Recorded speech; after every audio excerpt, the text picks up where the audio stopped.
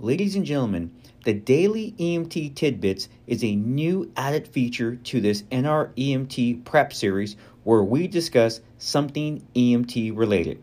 Okay, what is your EMT tidbit today? Ladies and gentlemen, your EMT tidbit for today is implied consent. This is the consent for the person who is unable to give you actual consent. Remember, for consent to be valid, the patient has to be of age, normally 18 years of age. However, there are certain conditions where a minor can give consent. We'll address that in another tidbit podcast. But the patient needs to know who they are, where they're at, and basically what is happening around them. And we refer to that as alert and oriented times 3. They know who they are, how old they are, and their purpose.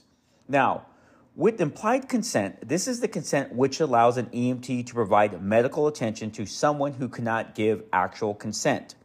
It is implied that if the patient could give you consent, they would. Think the patient in cardiac arrest on a street corner. If they were awake, they most likely would like to live, and thus they would give you actual consent. So this is the consent in which we're allowed to provide medical attention to those that are unconscious, lethargic, and meet certain other criteria. Later on, we're going to talk about other types of consent, but this is implied consent.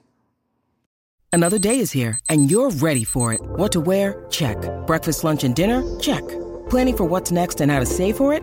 That's where Bank of America can help. For your financial to-dos, Bank of America has experts ready to help get you closer to your goals. Get started at one of our local financial centers or 24/7 in our mobile banking app. Find a location near you at bankofamerica.com/talktous. What would you like the power to do? Mobile banking requires downloading the app and is only available for select devices. Message and data rates may apply. Bank of America N.A., member FDIC.